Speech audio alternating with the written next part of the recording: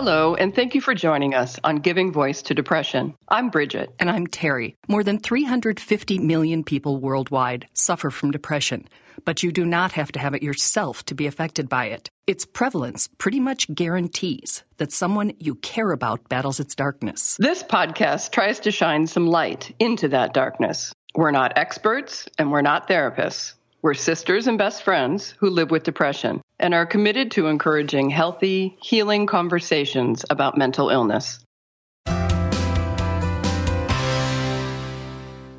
This season's episodes are made possible by a generous grant from the Charles E. Kubley Foundation. We are solely responsible for podcast content. Hello, Bridget. Hi, Terry. Last week, we listed the first half of our guest, Sam Dillon Finch's 10 ways to reach out when you're struggling with your mental health. To briefly recap, Sam is a mental health writer who recently lost a close friend to suicide. He had a hard time understanding why his friend hadn't called him for help when he himself is a suicide attempt survivor. Then, in his own grief and darkness following that death, Sam realized he wasn't reaching out either, and that while the standard advice to tell someone seems simple, it's actually vague at best. In Sam's words, I hesitated to tell anyone I was struggling, largely because I didn't know how. I didn't know what to ask for, and without knowing, it felt too complicated and too futile to ask. So he wrote a fantastic list, giving us the language to use when we're in distress or crisis and don't want to be alone. Please share this episode. We really believe that this could save lives. Post it on social media, send it to friends and families, because this information we don't hear very often. And just having it at our fingertips in a crisis could make a world of difference. Absolutely. What can we do to help people stay alive?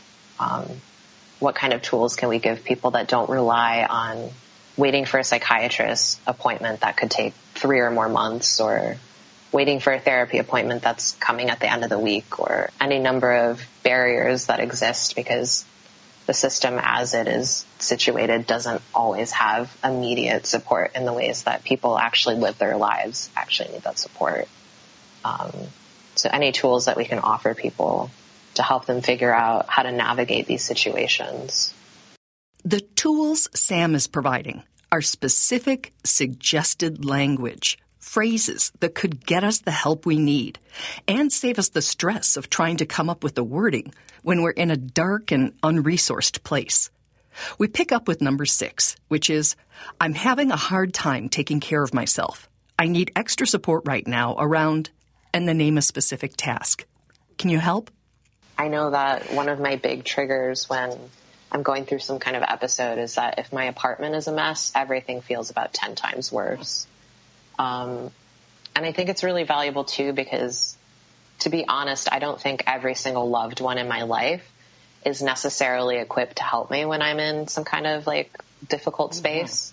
But I'm pretty sure most of my loved ones can come over and I don't know, help me hook up my cable box or help me do the little things that could improve my quality of life. There are so many levels on which this one makes sense, right? The person who's struggling gets some needed help. The person helping gets to lay eyes on them, see their place, and get a feel for how they're doing and what other support they might need. And people who want to help but just didn't know how now have a specific requested way. I think you would be surprised by how many people are actually willing to mop your floor if they know that you really, really need that, and that's a concrete way that they can help.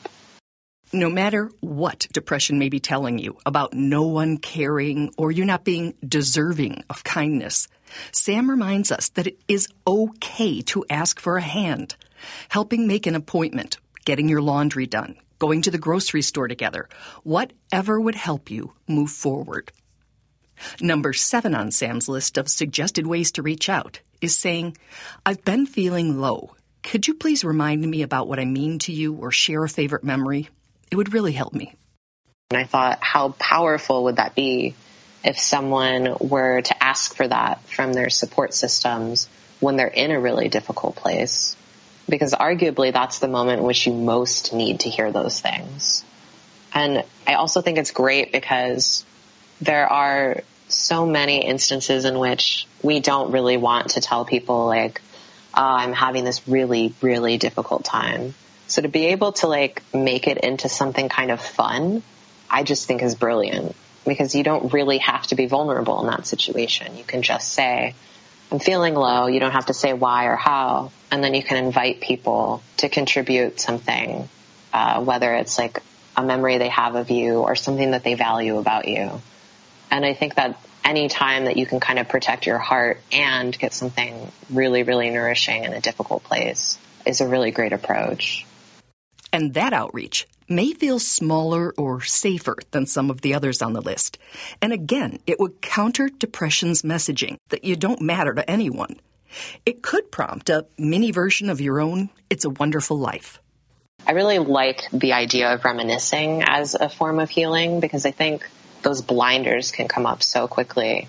And so to be able to reach out to someone and reminisce and remember the life that exists outside of that kind of enclosed space that mental health crises can kind of put you in, I think that's really valuable. That can be over coffee, that can be over FaceTime, that can just be like an email that you send. Number 8 is near the other end of the spectrum. This one's designed to sound an alarm. Sam says this is the one to use when your survival instinct is letting you know you're too close to the edge for comfort. Say, I'm struggling right now, and I'm afraid I'm reaching my limit. Can you give me a call? And then say exactly when, whether that's right now or tonight, whatever you need. So this one was really difficult to put on the list because I realized from experience and also thinking about my friend that what happens when you're suicidal and you realize that you're at the end of your rope? How do you tell people that? How do I introduce something that's really scary in a way that doesn't catch someone off guard, but also really honors that this is an urgent situation? And so trying to figure out what those words would look like, someone can adapt this to whatever language is natural for them. Number 9 on the list acknowledges that not everyone has a very close support network. Sam's suggested language in that situation is, I know we don't talk much, but I'm going through a tough time and I feel like you're someone I can trust. Are you free to talk? And then again, name a day and time. We think that the only people that we can talk to are these really established relationships of people that, you know, you've already had these lengthy investments in, but that's not always available to you. And I like the idea that if there is someone that's kind of on your radar as someone that you've thought about being close to, I don't actually think it's ever too late to reach out to someone and just see what kind of support they might be willing to offer. Relationships can unfold in all different kinds of ways. And sometimes it's very true that a crisis or a difficult time can bring people together. And I don't think that's necessarily a bad thing. It can be really helpful to cultivate those relationships. Sam acknowledges that in it, you might not feel you have much to offer to a newer relationship, but you can't let that stop you from reaching out if and when you need to. Because I know people who will go through depression that lasts years and years and years. So when are they supposed to develop a support system? If you wait until you're like what you think of as like the ideal state to be enough for someone, you're going to be waiting a really long time because, you know, there's always some extra step to go in recovery or growth. I think believing that you're worthy of friendship right now and reaching out to those people that you already have a sense that you could get along and really asserting for yourself that you're worthy of those connections, however you happen to be that day, is really, really important. And Sam's final and most critical suggestion is for when subtlety is neither appropriate nor safe. In the same way we're taught to be direct in asking someone if they're suicidal, if you're that someone, it's time for straight talk. Say, I'm suicidal. I need help right now. At least for myself, when I've been suicidal, sometimes I've been really reluctant to say anything, and I forget that sometimes an emergency is just an emergency. And that at a certain point, if it's a life and death situation, it warrants action, and action without apologies. If it's the difference between life and death, there is no reason to apologize, no reason to hesitate. It is okay to just say, I'm suicidal, I need help right now. Keep asking, keep stating what's going on until someone listens without apology, without reluctance. If you're listening to this and thinking, oh, I just could not do that, or I wouldn't want to be a bother or burden someone, realize that is stigma talking, not your much-needed survival instinct. If you drove your car into a lake and the car is sinking and you're just trying to figure out which way to swim, I don't think anyone is going to judge you when you emerge from the murky depths and you wave down a boat. I think at that point, people are like, let's get you out of the water. And I think similarly, when you're suicidal and you're finally at that point where acting feels inevitable, it's the same thing. If you say, I need help right now, it's an emergency. That's what it is. Because oftentimes we look at mental health struggles sometimes as like some kind of personal problem. There comes a point where it's an emergency, and it is absolutely okay to respond to it as you would any other emergency. Sam and every single other person who has lost someone to suicide will tell you without hesitation that they would rather have been called at any hour of any day or night and been bothered than have lost a life they cared about. If you don't believe anything else we've ever said, believe that. Really and truly, if my friend had called and had said any number of the things on this list, there's nothing I wouldn't have done, because I would so much rather than be alive. And at the end of the day, that is really, really very important, is staying alive. Sam is planning to write another list for how to respond if you're on the receiving end of one of these cries for help. And before the ink dries, we'll be calling him again to do another episode. Oh, Terry, believing you are worthy, that's the bottom line. It's so base. It's base unless you're completely depleted by depression and convinced you're not, and that everybody's better off without you. And then it's not, then you got to really reach for it. Totally. Yeah. It's all just such good advice. And he talks a lot about, because now we're up to the, later numbers on the list where it's a more critical situation, but make these asks. Call out for help. Say you don't want to be alone. Say you're having a bad time way before you're in a suicidal crisis, way before your basement's flooded, as he used as a metaphor, because nobody would wait until they were nearly dying of cancer to ask for what they need. So we have to treat this the same way and just be able to, maybe we're back to saying, believe I deserve the support to get through this. Exactly.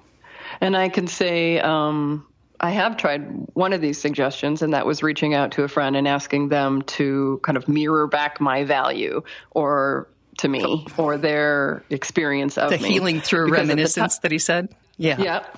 Because at the time, my brain was just telling me horrid things about myself, like only horrid things about myself. And I knew I needed to stir in some positive reality-based observations that I wasn't able to conjure up within.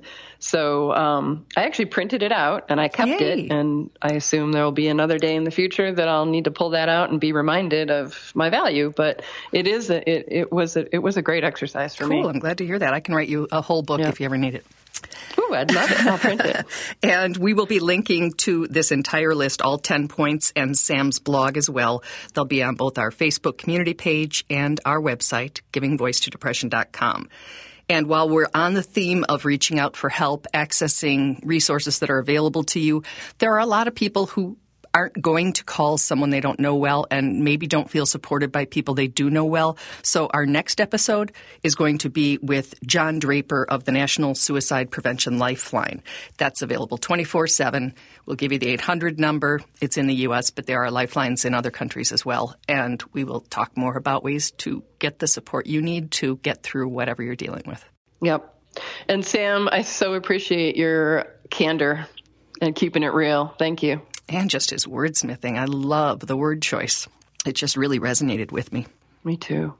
All righty. Thank you, Sam. Thank you, Bridget. And we'll talk next week with John Draper. Bye, Terry. Love you. I love you too, hon. We hope that these shared stories bring out a little more understanding or help people articulate their experiences of depression a little more clearly or more freely. Thanks to everyone who's digging deep and finding the words and finding the courage to give voice to depression. You can find all the other episodes, some resources, and a blog on our website, givingvoicetodepression.com. And you can find the podcast most of the other places that you find podcasts. Just Google it, as our mom says. And please remember, if you're hurting, speak up. If someone else is hurting, listen up.